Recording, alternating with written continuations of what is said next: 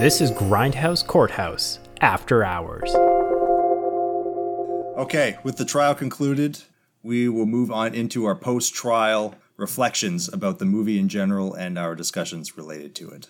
So we all watched this movie, and we all had some predictions on what we think would happen. We thought would happen in the movie. So I thought it would be fun if we just go through all of those and see how true it actually ended up being. Tom, what was your pre-trial prediction or pre-movie prediction about what would happen here? I don't remember because everything that happened after just wiped it from my brain. It was dumber than I had thought. Do we even have the predictions written down? I have them written down here. And essentially, Tom, you said that Russell Crowe would be the good guy and everyone deserves what they have coming. Which I don't...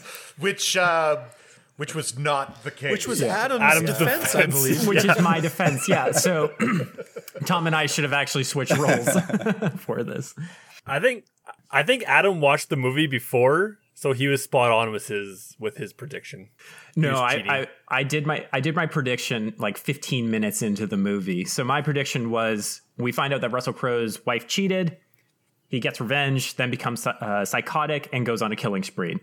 I also said that Russell... Wait, so he was psychotic after he killed his wife, not before? Yeah, becomes more psychotic, because I think we saw a hint of, like, there's pills in his car, and that's when I provided my prediction. Like, I know we're not doing the offense-defense thing anymore, but God damn it, Adam! No, it still continues. But then I also said that, like, Russell Crowe is highly relatable to start with, and then let's just see how that continues. So his anger escalates to a degree that I don't think is relatable. You know, killing Jimmy and getting a knife or scissors through his eyes. So I think he takes it just one step too far. Do you think this is the screenwriter's like fantasy for like all the road rage he has? Yeah. Yes. But which side? Which side? Is he the road rager or he is the victim? Road rager? He's always the villain. In every script that he writes, he's always the villain because every single movie that he does is basically just variations on this theme. Yeah. What if you moved in next door to somebody and he hated you and made your life a living hell? Yeah. Like that's essentially the crux of everything. Is like people are fucking crazy and you can't trust them, which is exactly what we need in 2020. More paranoia. What were some other predictions? Dave was purely sexual. Russell Crowe. Oh yeah, he got off on it. That didn't happen, but They didn't specifically show him coming in his pants, so It could have been. us as the viewer is left to imagine it. could have been. Maybe that's why he was sitting down the whole time. Yeah, you also mentioned that all the murders are going to be traffic related. So I was hoping with like if someone went through a stop sign, Russell Crowe would just like diverge from his plan of like attacking Rachel and just go after them instantly. So anytime he sees like a traffic violation, he just like focuses on that person. That would have been actually a more interesting movie. How many people could Russell Crowe have killed due to traffic violations? And it's just like him cleaning up the town due to people not respecting the law. Just him being like the Punisher, but I would watch that. So he's judge, jury. I am the law. I am the law. Or sorry, Matthew's prediction is good. My prediction was I thought this would be the spiritual and actual successor to Gladiator. Because there is somewhere out there a script for a sequel to Gladiator where he's like time traveling and exacting his revenge on other people. So I think this is like he's actually just Maximus in this. And instead of taking it out on the Emperor of Rome, he's taking it out on this poor like single mom that's like having a bad day. You live long enough as a hero. Or wait, how does that expression go? Live long enough to become the villain? What is the expression? Live long enough to Either die a hero Die or a live hero. long enough to see yourself. Yeah, die a hero or live long enough to see yourself become the villain. That's exactly what happened. Gladiator 2. Certainly with Russell Crowe's career. Remember when he was the hero of movies and not the fucking weird, deranged, sit-down actor psychopath? I really hope he turns this around. Who else is a sit-down actor right now? The judo guy. Why can't I think of his name? Steven Seagal. Oh yeah, his like latest movies has been all sit down. Like he doesn't do anything now. Yep. Yeah, he gets tired. That's where I first was introduced to the concept of sit-down acting. You know, he's a sit-down actor. He doesn't stand up to do his scenes. Well, he was for all of his other scenes, he was barely a stand-up actor. And either. the one scene he moves, he has to be carried. Oh my god, I forgot about that. Okay, It's a bad movie. yeah, this movie wasn't good. I have notes on how we can fix this. I actually went through a huge thought process of what this movie would need in order for it to be a good movie. Do you want to hear my idea of Unhinged, the alternate version? Sure. No, I would like to talk. I think that okay, yeah. Okay. So at the very end, third scene the third act, where Russell Crowe is driving through the suburbs trying to find Rachel. Rather than the mother and her son getting revenge, we have Rachel just sitting and waiting outside the house. She's just sitting on the curb waiting for Russell Crowe. When he approaches, she just apologizes. She admits that she was having a bad day as well, and things just keep getting worse and worse for her. And Russell Crowe can relate. So he starts feeling remorse, and he basically feels bad for everything that he's done to her up to this point. So they find some common ground, and Russell Crowe decides to just turn himself in. So they have to do a drive to the station, even though there's no police in this movie, but that would pay some type of respect of where the police are for this. They go to the jail. You see Rachel always going in, visiting him on the weekends, finding out that he's doing some type of like group therapy to reduce his road rage. And then we have like 5 years later. So it just like cuts to black. But we have 5 years. Stabbed, what's his name, in the back of the neck? How are you getting away from that? Well, apparently it was self-defense. That's what we established. So 5 years and maybe some like volunteer service, roadside cleanup. Russell Crowe is free. We find he's volunteering at clinics, and he's trying to help other people that have been suffering from road rage and other anger issues. So he's actually trying to help rebuild society into something better. But that's not just the end, because like actually that's what we'll end. We'll get the credits of just like Russell Crowe smiling. Then we have the end credits. So we're pulling like a Marvel thing where everybody waits until the very end of all the credits rolling down. We have Russell Crowe, shaved head, guts gone. He's dressed in robes. He's got the beads. He's sitting in a mountain. He's surrounded by monks, and his eyes are closed. He's performing a mantra. He's meditating. The camera's zooming into his face. It turns into a Jedi? No. We have Russell Crowe open his eyes and just say, "That bitch, it was her fault." And it cuts to black, and then we get a new title sequence of Unhinged, Revenge. And then you get like death metal playing, chainsaws going in the background, and then just starts up again. We get a psychotic Russell Crowe for a sequel, and it's going to be beautiful because he's fit. He's going to be chasing people. He's going to be jumping over fences. This is what we want. So I can't wait for Unhinged 2 to come out next year. Sorry, you said fix this movie, not create a cinematic universe. No, that's what the people want, Tom. They want to be engulfed in so many movies and seeing how they connect together that you have to spend 10 years watching all of them. That's what I want. I want another one. I maybe not even just like traffic violations. I want maybe Red Eye connects to this somehow, where they're in the plane and she's trying to run away from the killer. That'd be great. Love to see that. Fixed. No.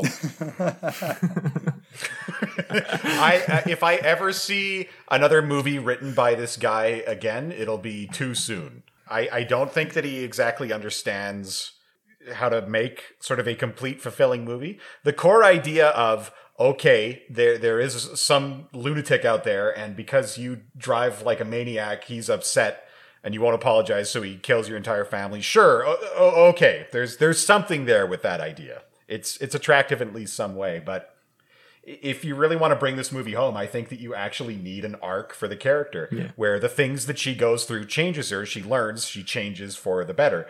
All she does is like kill a guy in her mom's house. That's the entire film. And then the police let her go, right? We have more interest in Russell Crowe's character than anybody else in this film, just because we want to see what he's capable of or what he's going to do next, which doesn't, again, make it a good movie. Maybe the writer is just trying to like push out all these one-day thrillers just to see if one would stick, or maybe he's just going to keep getting better and better. I don't know what the rating for Isn't he like 84 years old? I don't think he's going to get any Actually, better. no. I think he's done. Yeah, his next movie, I think that he's writing for is Gremlins 3. So Oh, goodness. let's see how that one goes off. The dude's like 80 years old, isn't he? Yeah, you can still... You can be a writer when you're that old. You can keep having hobbies. You don't just like do nothing When you once you hit hit 65. 55, you move into a retirement home. And then when you hit 70, they execute you. That's what would happen in my perfect society. Yeah, have Okay, you ever next read question. The Giver? Jeez. Okay, so I have an idea to make this movie better without setting it in Kathmandu or something. What the hell was that idea? Anyway, first thing, don't show him murdering people in the first scene. Make it a little ambiguous about how far he's willing to go to build just the tiniest bit of suspense. Second thing, you do not need to make it a one-day thriller. It can just be a thriller, nor does it have to involve car chase scenes at all. Because that's what got this whole thing into a huge problem, is because he needs to be driving and texting and researching and tracking and doing all this crazy shit. But he's a fat, like, middle-aged guy who had a flip phone. How does he know how to do all this? He doesn't know how to do all this. So all he had to do was basically say, okay, he found her address, or he followed her to her address and then terrorizes her at home and does all the shit he does. None of the crazy driving, none of the crazy tracking, none of the convoluted plot. And it still gets, Russell Crowe to being a psychopath, whatever. And then you're still going to have to explain away the cops, but at least it won't be... As far as we could tell, she had constant access to a phone, which is always a problem in most horror movies, is like usually, however stupidly they do it, they explain away access to the phone. Her problem was definitely not access to a phone. It was she wouldn't get off the phone with Russell Crowe. Like, she was on the phone so much with him, it was honestly like, oh, she just doesn't have time to call the police. She's so busy chatting with Russell. And then So base it in a house, have him, cut the power lines, fuck up the cell service, whatever, just break a phone, and then just base it on reality. Like, he broke her cell phone. No one today has a landline. Yeah. There, done. And then she has to lay booby traps around the house just in case he comes in. And Well, we're not doing a sequel to Chud here.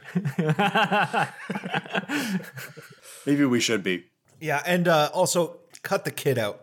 Well, certainly. I mean, I think we all know how I feel about child actors in general. Yeah. Loves them. But I think that the main reason why this movie fails is there's no tolerant revenge in it. There's just revenge. And it's not tolerant. You have to have a good reason for it to work in films when people are, like, luring them to locations and killing them. Anyway, that's why Fist of Legend's the best movie ever made. Yeah. Well, the guy who his ex-wife left him for, he's a proud boy, so it was totally justified. Well, so it's justified. So Yeah, justified. look at that. We fix it. But we don't learn anything really about Russell Crowe throughout the entire movie either. Yeah. We just learn that he's a fucking psycho. What was the lesson? The lesson was at the end, don't honk. Don't honk angrily. There has to be a curse. Yeah, not even don't honk. Yeah. It's like, if you're going to honk, do it politely. Some guy flew through the intersection running a red light, and she's like, no, I learned my lesson. And then it, like, takes out a school bus, like, just down the street. But, like, even at that moment, too, the son's like, good call, Mom. It's like, isn't this too soon? You just left a place that you murdered a man that was saw a chasing you guy all day. I almost died himself, too. Yeah. Oh, yeah. That kid got Like- strangled. The kid was getting strangled, yeah. People don't behave like human beings in this movie, and that's a problem. Yeah. There's a lot of, I don't know how to describe it. It's just like, Just the mom's fucking plan, the plan at Grandma's house. Imagine, like, if they actually added some dialogue to when she comes crawling into the hiding spot. Honey, the Fortnite plan totally fucking didn't work. He's gonna... and then she gets dragged out the door. Like, of course the Fortnite plan didn't work. It was about a go-kart and his buddy. And she never even asked him if the Fortnite plan ever worked. Like, he could have probably been like, Yeah, I know. actually, no, it's never worked. We get killed first every time. I think he would have single brought time. up like Jurassic Park and how the Velociraptors attack. I think he would have just kept throwing up plans where one's always the bait and the other one has to attack from behind. But again, you should not listen to a 13-year-old kid when you have a murderer coming after you. They're not going to have the best plan or strategies towards this. They're 13. Home Alone 2 would say otherwise. Yeah, and I mean, you know what was a good part of that plan? The one good part of that plan? Hiding. Like, that was the only good part of the plan, and they fucked it up in the span of, I don't know, 5 minutes. He knocked Yeah. over all the shit, giving away his position, and then the mom just walks into the hiding place when I'm like, why didn't you just both hide? Well, even before that, the mom could have parked the car in the garage, closed the garage, gone into the house with her son, set the alarm, and then gone into the attic together, and it would have avoided everything. Right. But again, people do not behave logically in this film, and they just act. It's a challenge. Like, I can see why these things were set up and why the writer did them this way, because we need to have a conclusion. We need to have some type of action in these scenes. But yeah, it's just poorly executed. Sorry, I mean, this movie was flawless. Okay, can you cut that and put that in the middle of the beginning in your opening arguments? I think Masterpiece. That'd really clean it up. Yeah, Unhinged is a masterpiece. There is a decent idea there, but they never got it off the ground. Do you think- Again, to Dylan's point of like, don't make it a one day. Just set it up over like a week or an indeterminate amount of time. Yeah. In the same way that like I have no idea how much distance they travel in this movie. Like there's just set pieces that they bounce to, but there's no sense of like travel time or distance or anything else, right? Yeah. Yeah, you could have just had a very obsessed man over Rachel, right? Like, he got his haircut done one day and just like fell in love with her and became obsessed. And he starts watching her from the side of the street, knowing where her kid goes, knowing that she has family in this area, and he knows everything about her life. And he's just been basically planning this for a longer time. And then they could have had the event happen over a week or 2 weeks, and it's just him terrorizing this woman, knowing exactly everything about her. That would have probably made it a lot better, but I honestly feel that Unhinged was written probably on a weekend. Like, they just hammered it out and they needed something to just release really quickly. I'm actually surprised that they released it in theaters too during the pandemic, but I also think they knew it wasn't going to do well. So they're just going to blame the pandemic for the numbers being so low rather than putting it on a streaming service. That might But, actually worked in its favor, because I looked up that there had been no other like major movies released in theaters in North America for like 5 months before it.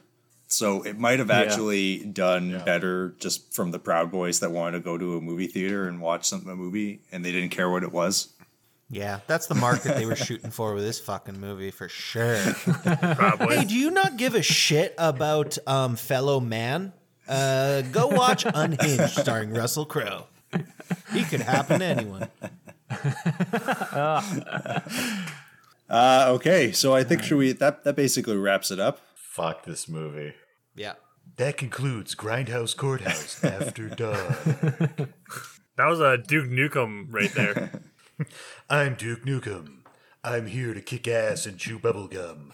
And I'm all out of ass. so I'm going to stop recording. What? What? Oh, shit. What?